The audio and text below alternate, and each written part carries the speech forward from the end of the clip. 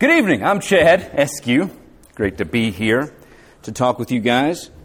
We are talking about emotions. We're doing a series on emotions.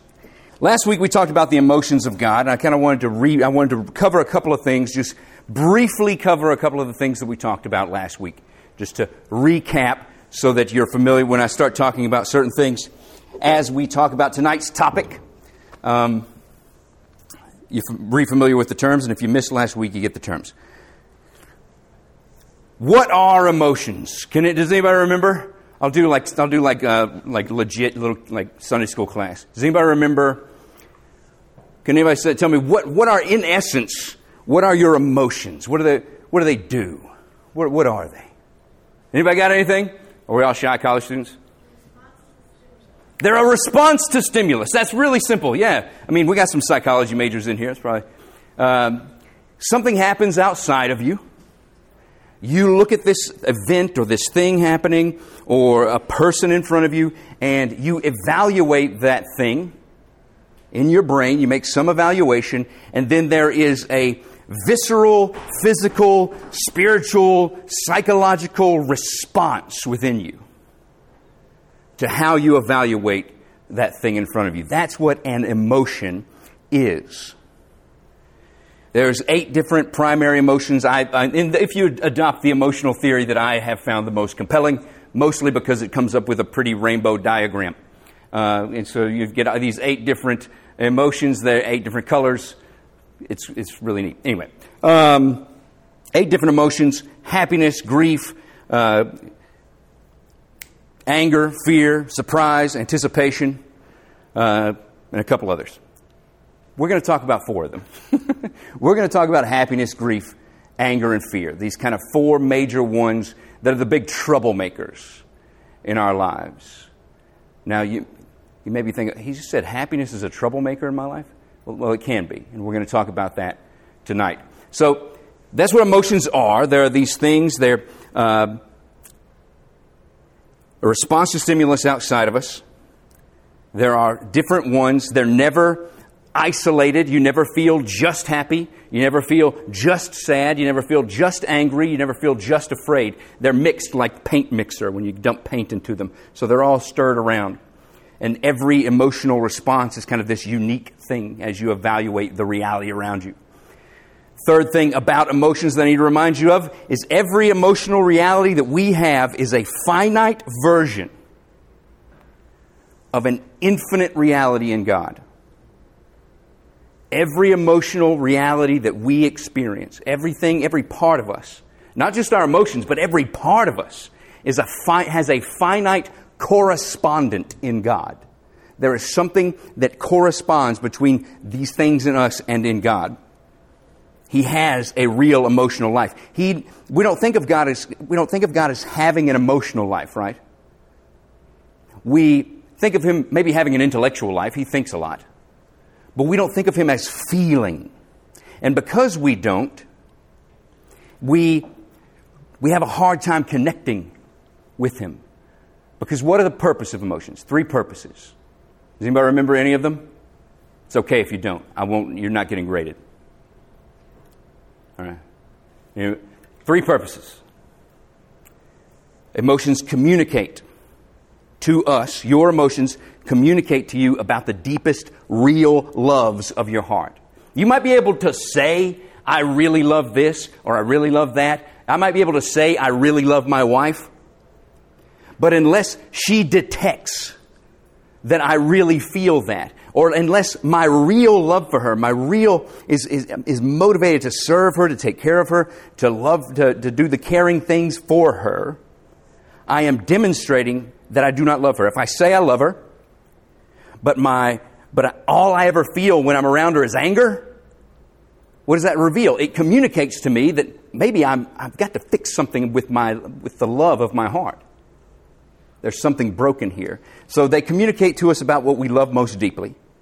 Second, emotions connect us to God and one another. We feel connected to one another when we know that someone is feeling what we are feeling. You don't feel connected. You might feel connected to somebody at a certain level if you know they're thinking what you're thinking. We think on the same wavelength. That's kind of, you've met people like that, and you might become good friends. You say, hey man, I just love being around this guy because we think alike.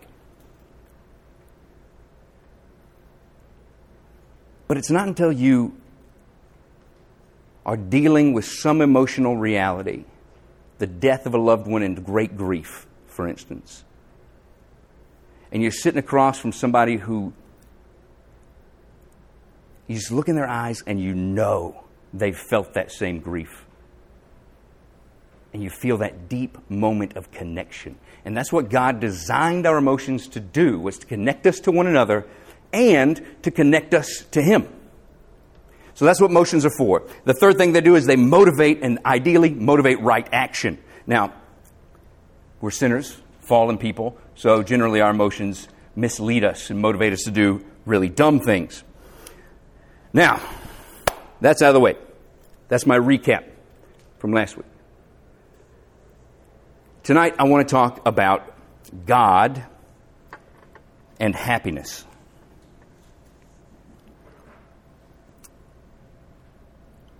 What do you think? What comes into your mind when you think about God? What emotional? Picture a face. Let's not be, breaking the second commandment or anything. But when you think about God, what kind of face does He have toward you? When you think about God and how He looks at you, what emotion is on His face? What's your normal default? Anybody got an actual answer? What's sort of your default when you think about how God is bent towards you? Peace? Oh, that's a good one. That's a good one. Peaceful. Love. You have lots of people grown up in church. Good Presbyterian theology right here. What is it really? A smile? Frustration. That's more those are all great answers. And if you always have the disposition, if you always have the sense that God is smiling on you, wonderful. You're believing the gospel. You're believing that you're in the Son, that you're in Christ, and that He smiles on Christ, so He smiles on me. But that is not my default. My default is God is disappointed with me. God has got this impossible standard that I can never measure up to, and He is always scowling or growling. That's what I default to. And so that's what I think God defaults to. But tonight, I want to talk, and A.W. Tozer said this.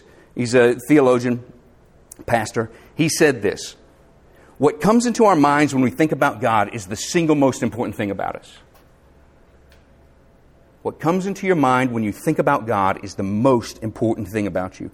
And if you have trained yourself through a life of thinking that God is a scowling, angry God, and that's all He ever feels towards people, all He ever feels toward you,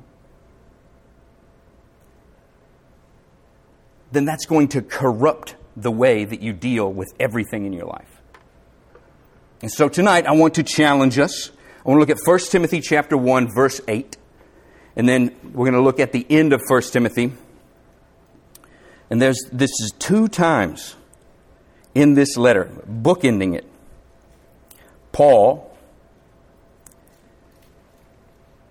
says this strange little phrase. 1 Timothy chapter 1, verse 8. The phrase is lower down, but I want to read the whole sentence so we get the context.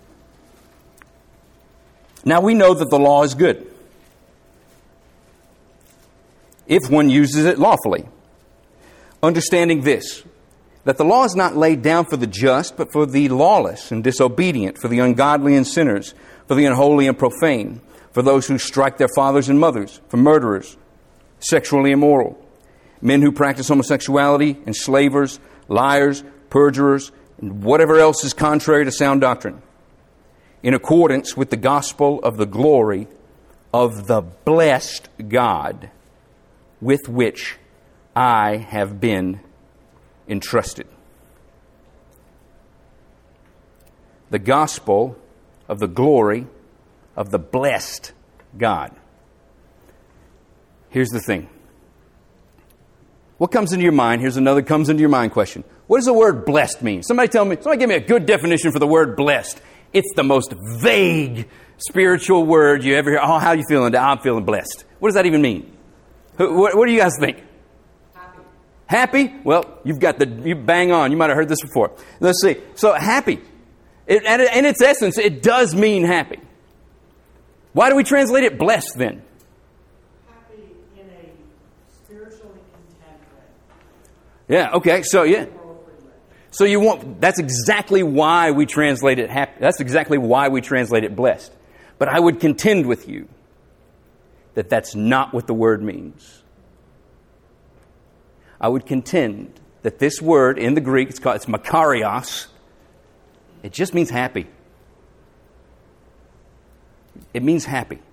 It means experiencing the emotional reality of happiness. It doesn't... We are so pressed to go, we want to make this so spiritual. We want to make this, we want to make happiness about, we want to divorce. When we translate it like this, what we really mean by blessed is you're holy. We just want to say the holy God, right?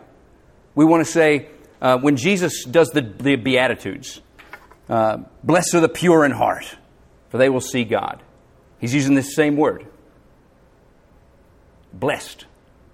So you're like, blessed. Okay, I can understand how God can bless the pure in heart. He can open up heaven and give them joy.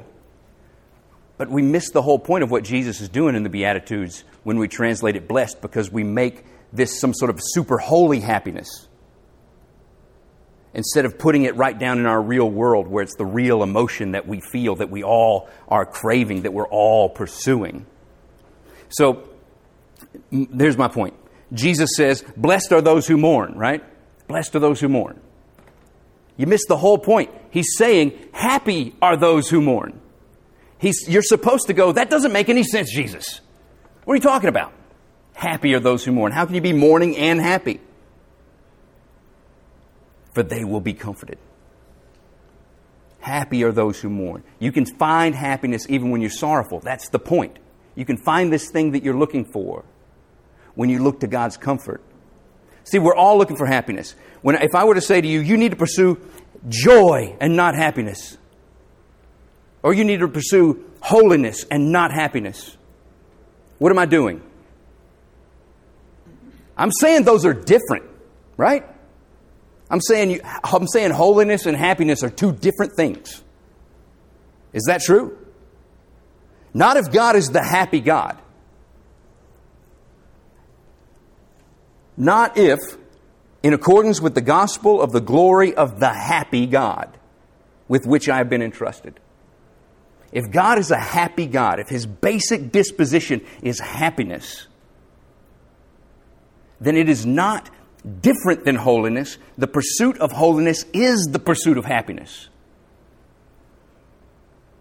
Because Jesus said this about His Father, right? He said, at the Father's hand are joys.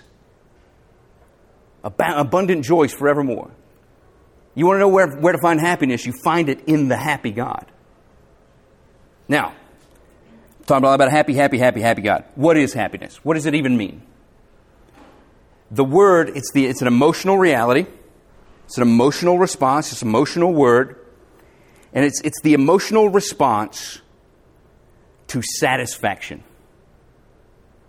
We all have needs. You're needy creatures. We're needy creatures. When you feel happy, that is part of what's going on in your body and your makeup is this, dopamine's being released, and your body is telling you, yes, more of this. Whatever it is you're getting right now, you're having Panda Express, and you go, nom, nom, nom, nom, and your body goes, happy, happy, happy, more of this, give me more of this. And so there's these chemicals that get released in your brain, and you're drawn to get more of it because it's satisfying some deep need. We have these needs. We're needy creatures, right? You're created with needs. We all have needs. What are some of the things that you need just to live? What is it? There's a whole bunch of them. What are things that we need? Food and water. Yep, food and water. Now I can go without those for a little bit. I make maybe 3 days without water before I just die. I can make it maybe 30, 40 days without food before I die, maybe a little longer if stored up some extra. What about air? I need air. I can make it 3 minutes without air before my brain shuts down. Do you realize what a fragile, needy thing you are? If your air, you're the breath in our lungs, we sing. What if your air is shut off for three minutes? You're done. You're over. That's it. We're fragile, needy things. We have these needs. But what do you get? When you breathe in and you have that deep, satisfying breath of air, your body says, yes, keep doing this. This will keep us alive. When you have that food, it says, yes, keep doing this. What are some other things? What if we have those things, those needs met, we have our physiological needs met, what else could we need? Friendships, community, belonging. We were made, it's not good that man is alone. The first thing declared not good is being alone. That we would be isolated. We're made for community, to belong with other people, to be connected deeply to other people and to God. So we're made for community. We're made for belonging. We need those things. It's not just, those aren't icing on the cake. This gathering, this community, you guys getting together with each other, it's not icing on the cake. This is cake. More to the point, it's bread. It's what's actually going to satisfy you, not just be a treat, Let them eat cake.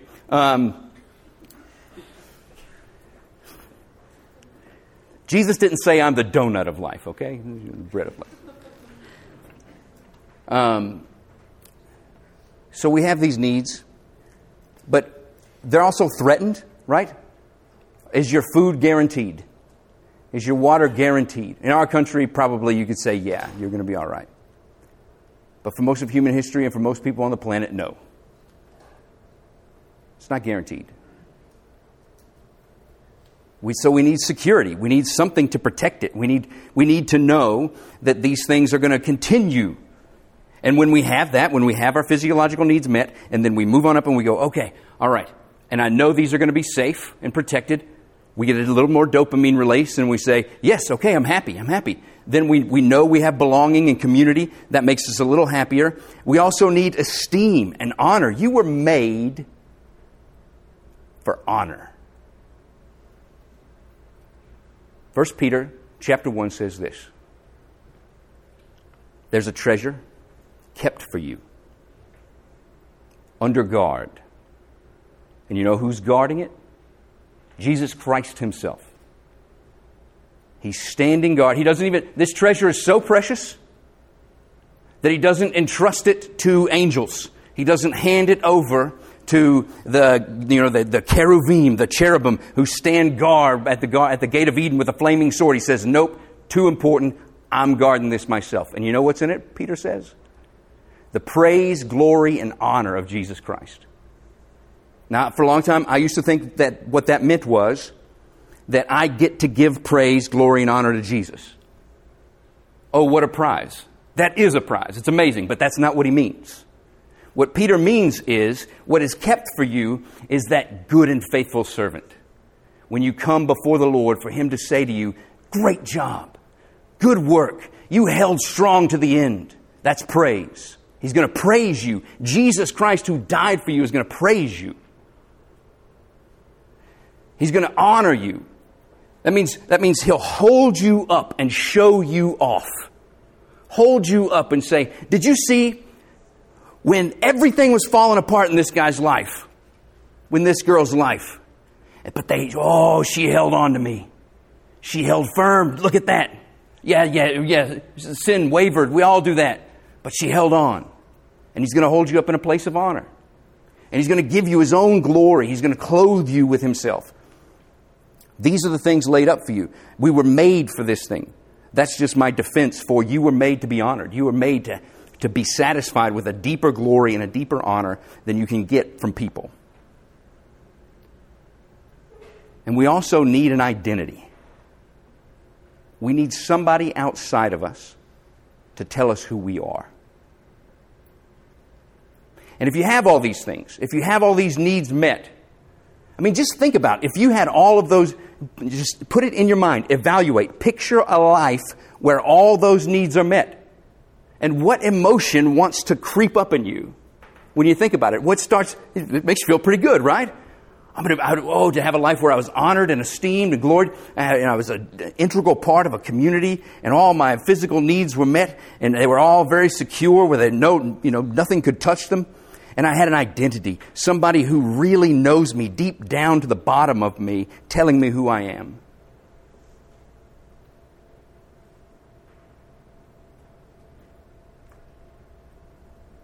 The proper emotional response to that is happiness. That's what happiness is. And why can God be called the happy God? Does God have needs, or is He satisfaction itself? There is no want in Him.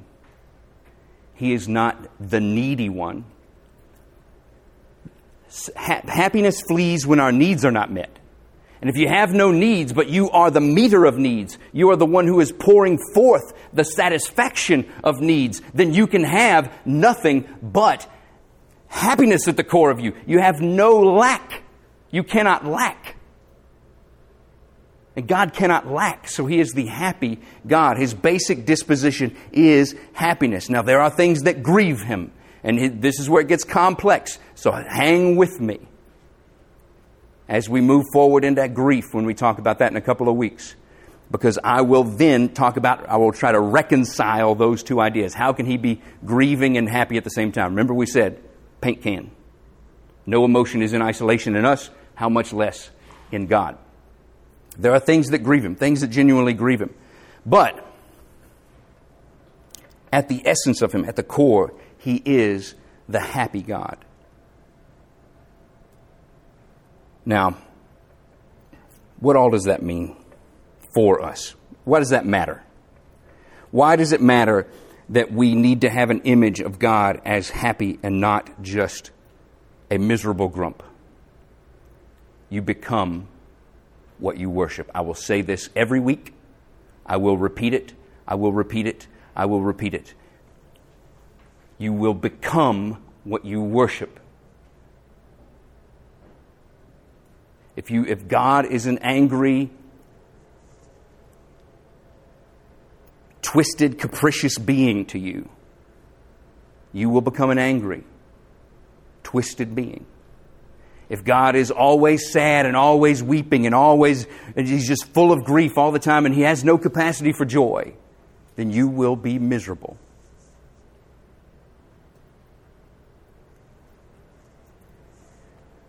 But at His core, He is the happy God. He does not create. He doesn't even create from a sense of need.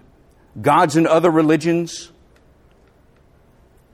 create because they have some need. I love in the ancient religions, in the ancient world, it's like literally food.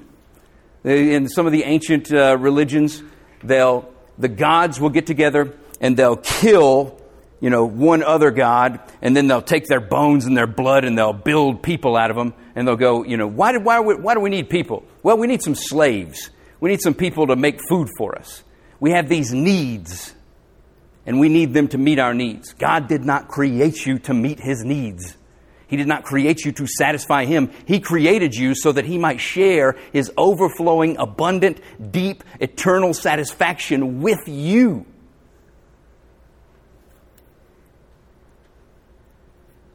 Proverbs chapter 8 pictures God creating the universe, and you've got the Father, and you've got this wisdom. It says wisdom is beside Him while He's creating the universe, and it says wisdom is laughing and playing like a child with their father while God is creating the universe, laughing and playing.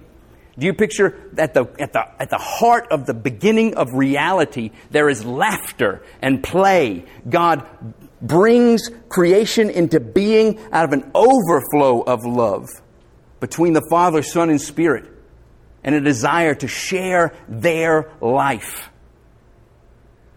with other persons, with other beings. And that's why He made us. Why He made us like Him and made us able to connect to Him deeply so that He could share that happiness with us. So,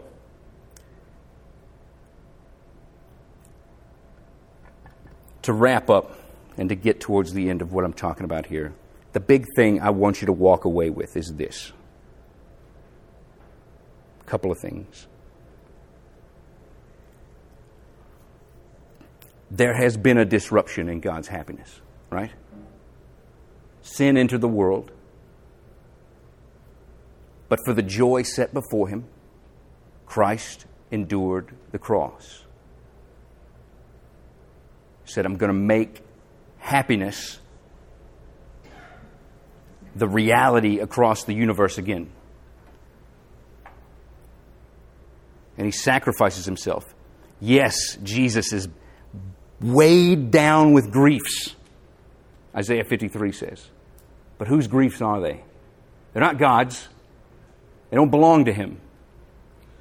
He's bearing your sorrows. He's bearing our sorrows, our grief, so that He can restore to us the joy of partaking in the divine life. Because that's what you were made for. You were made for nothing less than to partake of the divine life.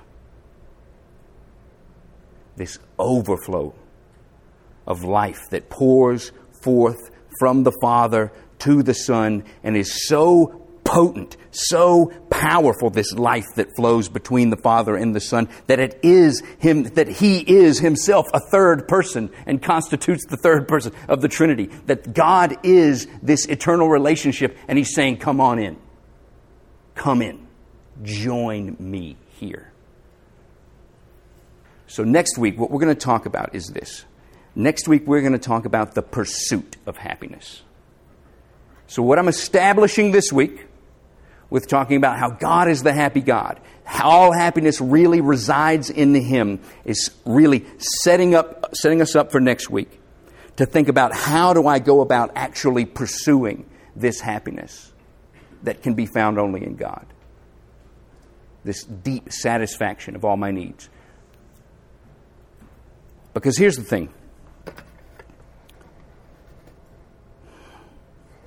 Does God guarantee that you're going to get all those needs met? That you're always going to have food, water, air? Someday you're not even going to have air. You're going to stop breathing. Does He guarantee that that if you do have those things, they're going to be secure forever in this life? Does He guarantee that your friends aren't going to die or abandon you or stab you in the back? Does He guarantee that you're always going to have this deep sense of knowing who you are? That you're always going to be held up in honor and esteem? No, He does not guarantee those things in this life. But happy are those who mourn, for they will be comforted. Happy are those. You can be happy now because you know that God will. You are going toward a world where all those things are absolutely guaranteed. Absolutely. God has made you for a world where we use gold for gravel. I'm a health and wealth gospel preacher right now. Problem with the health and wealth gospel is their timetable. Death comes before new life. God wants to give you a body that's so healthy it can never die. He wants to put you in a world where gold, we use it for gravel. Of course He wants you to be healthy, wealthy, and wise.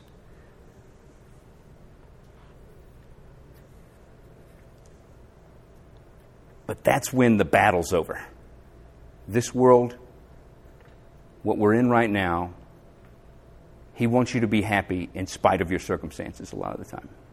Because you're finding the deepest satisfaction in Him and in Jesus Christ. Because you know that He set His sights on you, He finds His joy in you, and therefore you can find your happiness in Him. All right, let me pray for us. Father, I thank You that You are the happy God. That this world and everything in it was made not out of some deep sense of need in you. You didn't create us because you were lonely. You created us because your joy and life and love was so abundant that it just had, that new life had to spring up. That you needed to create other beings that must come and join in the deep happiness that has existed before the worlds were made. Help us to fix our sights on that, to understand what you've made us for, and to look to find our happiness in you through the good news of the only happy God, through the Lord Jesus Christ, in whose name I pray. I pray through our Lord Jesus Christ, who lives and reigns with you, together with the Holy Spirit, one God, forever praised. Amen.